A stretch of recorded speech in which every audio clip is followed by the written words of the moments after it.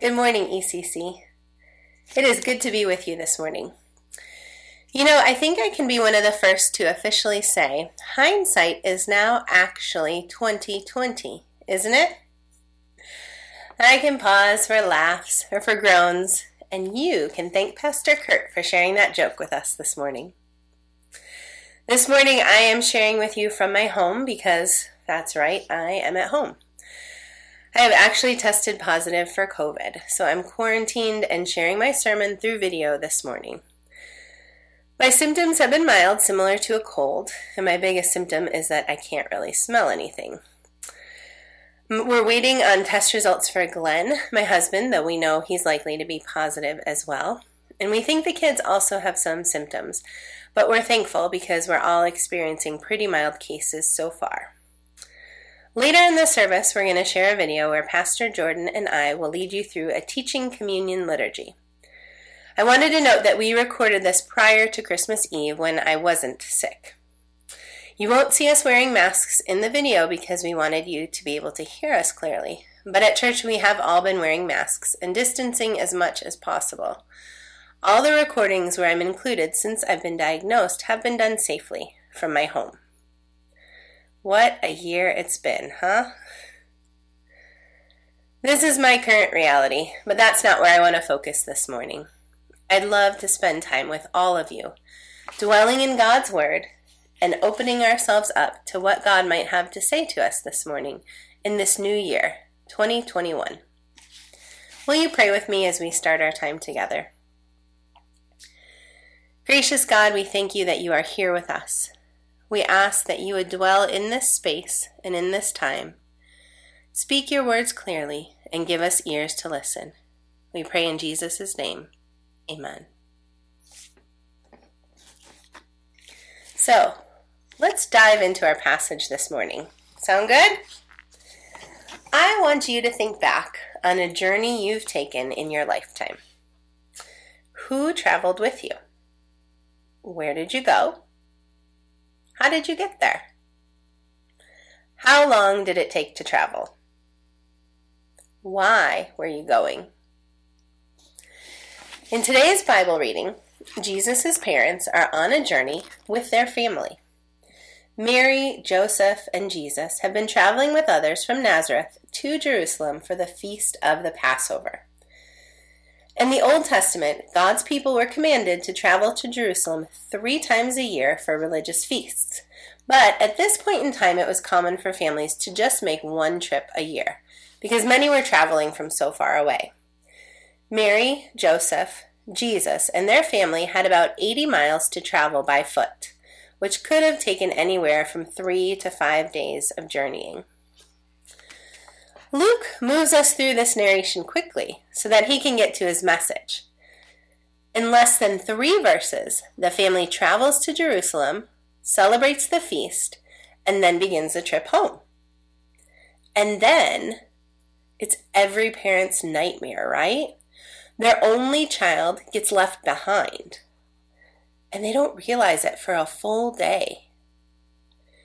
We hear different explanations as to why this might be so, but my family and I were watching another story this week, and I was reminded just how easily something like this can happen. You see, kids, you're going to know this one. In a little movie called Home Alone, the same thing happens to Kevin McAllister. A rushed departure, families traveling together with lots of kids, a wandering neighbor child, a miscount on the head count, it can happen. And when you've got parents in first class and kids in coach, you may be halfway across the ocean to Paris before you realize that you left a kid in the attic. Now, Mary and Joseph and Jesus' departure from Jerusalem probably wasn't quite as hectic as the scene in Home Alone. But for whatever reason, they have journeyed for a day before they realize that Jesus is not with them. They look among their traveling group, and when Jesus isn't there, they head back to Jerusalem. The Bible says that 3 days pass. We're not sure if it's 3 days from when they started heading home or 3 days since they realized that Jesus was missing, but after 3 days they find Jesus. Where? In Luke 2, verse 46, it says he was in the temple courts, sitting among the teachers, listening to them, and asking them questions. And here, we're getting to the heart of Luke's story. Before we dive further, though, I wanted to share our good news statement for today. Our good news is this: when we sit in God's presence, God meets us and reveals himself to us. When we sit in God's presence, God meets us and reveals himself to us. We're going to hear how Jesus sat in God's presence. Coming out of this temple experience, Jesus spoke words that revealed his identity and his purpose. We're going to hear how Mary sat in God's presence. Often, the things that God reveals to Mary leave her spending more time in God's presence. They're difficult to understand. Rather than demand answers, though, Mary holds these revelations, and she's driven to further sit with God. Let's get back to the heart of Luke's story. I'm going to read from Luke chapter 2, verses 47 through 49. Remember, Jesus' parents have found him sitting in the temple courts with the teachers. As they find Jesus there, we read that everyone who heard him was amazed at his understanding and his answers. When his parents saw him, they were astonished. His mother said to him, "Son, why have you treated us like this? Your father and I have been anxiously searching for you." "Why were you searching for me?" he asked. "Didn't you know I had to be in my Father's house?" I want to point out some of the ways Luke constructs this story to give it further meaning. These ideas come from the different commentaries I've read, but you should know that Luke definitely writes with a purpose and an intention. The way he structures his stories lead you to the points he wants you to see. First, let's look at Mary's question. She says, "Son, why have you treated us like this? Your father and I have been anxiously searching for you." You can hear the mom voice, huh? Your father and I have been looking for you. And Jesus' response, he says, "Why were you searching for me? Didn't you know I had to be in my Father's house?" Now, while Mary names Jesus' earthly mother and father, Jesus switches the meaning of the word Father to his heavenly Father. They both use the word Father, but in different ways. We see in this passage that Jesus knows his relationship with God. Jesus knows his work is from God. Jesus has a relationship with God deeper than anything anyone has ever seen before. God is not distant to Jesus.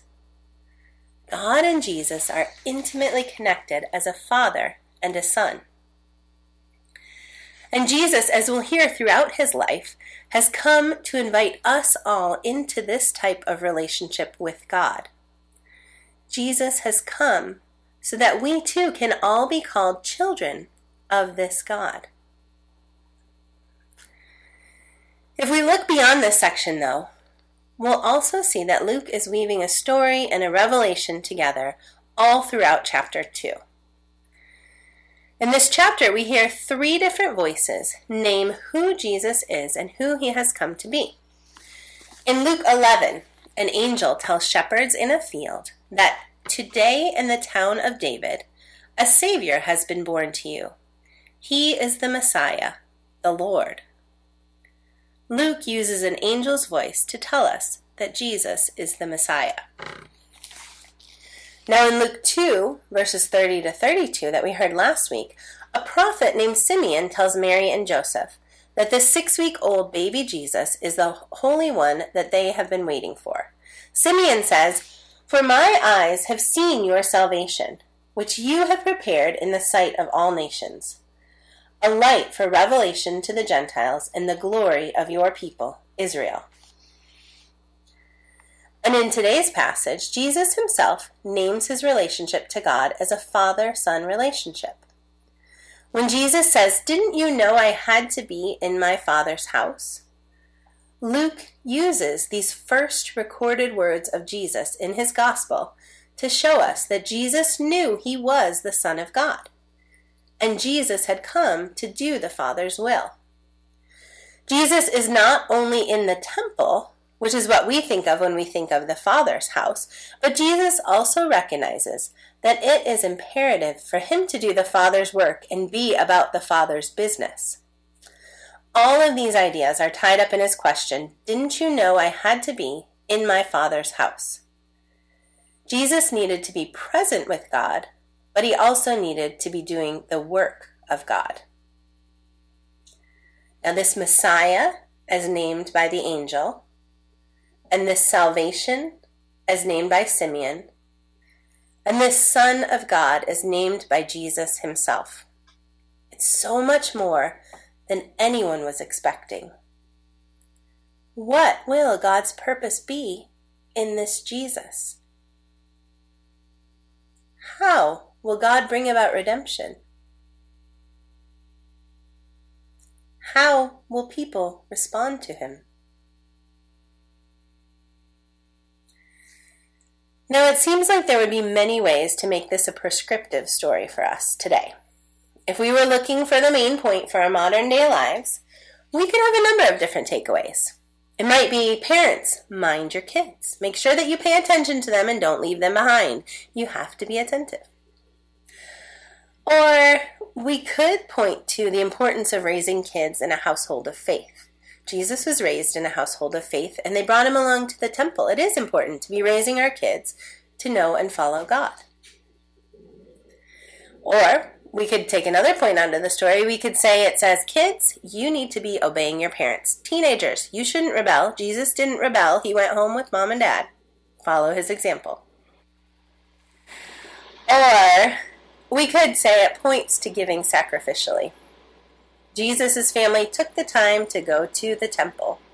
We should also give of our lives in service to God. Now, while these things aren't wrong, I am going to suggest that this morning we don't look for the moral of the story. Luke was a master storyteller. What was he inviting us to do as he crafted the story for us? He built up all of these events in the first 2 chapters of Luke to lead us to this point where Jesus names himself as the Son of God. And what does Luke tell us that Mary does? In Luke 2, verse 51, we read, "But his mother treasured all these things in her heart." Those are familiar words, right? Mary had a similar reaction after the shepherds visited her with the newborn Jesus, after the shepherds told her all the things the angel had said about her child. In Luke 2, chapter 19, we read, "But Mary treasured up all these things and pondered them in her heart." I want to suggest today that our invitation is to respond in the way that Mary responded in the midst of her life with Jesus. The invitation to us today is the same, to ponder the story, to marvel at who Jesus really was, to sit with the idea of what Jesus came to do, to listen for Jesus' voice to speak in the midst of all the chaos around us, to wrestle with how we respond to Jesus' call on our lives. Again, this is our good news. When we sit in God's presence, God meets us and reveals himself to us. I know that's not easy. It's rarely quiet in my house. I'm recording this actually after the kids have gone to bed because I know it's not going to be quiet when they're awake. But this week, we have some special times set aside, and we hope you take advantage of them to sit and to be with God. First of all, during this worship service today, Pastor Jordan and I are going to be leading you through a communion liturgy. It's slower and more detailed than we would typically do because it's a teaching communion. I invite you to bring all of your family in the room together to sit and ponder the meaning and the message we find in communion together. To sit and ponder how God is present with us in communion. There will also be ways for you to interact with each other during communion, and that teaching is going to take place right after this message. I encourage you to use that as a time to sit with God.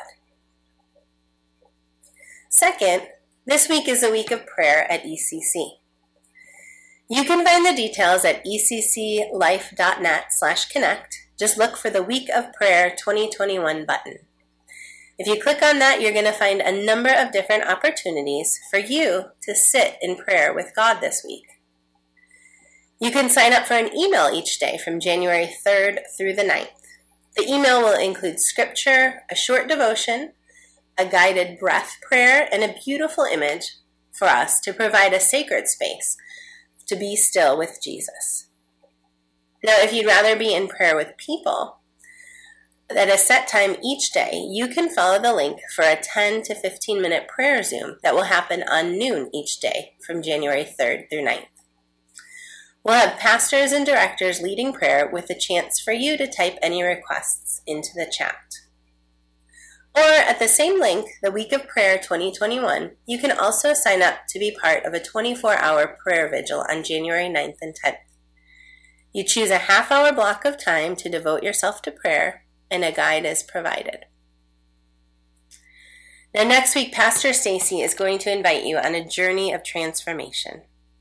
We'll begin a series on the good and beautiful life, on following God and living God's kingdom life in the here and now. Before we start on that journey, I invite you to spend some time sitting with God this week. Sit and ponder just as Mary did. I do believe that God will meet you there. Thanks for sharing this time with me this morning. And may God bless you as we go into our communion service.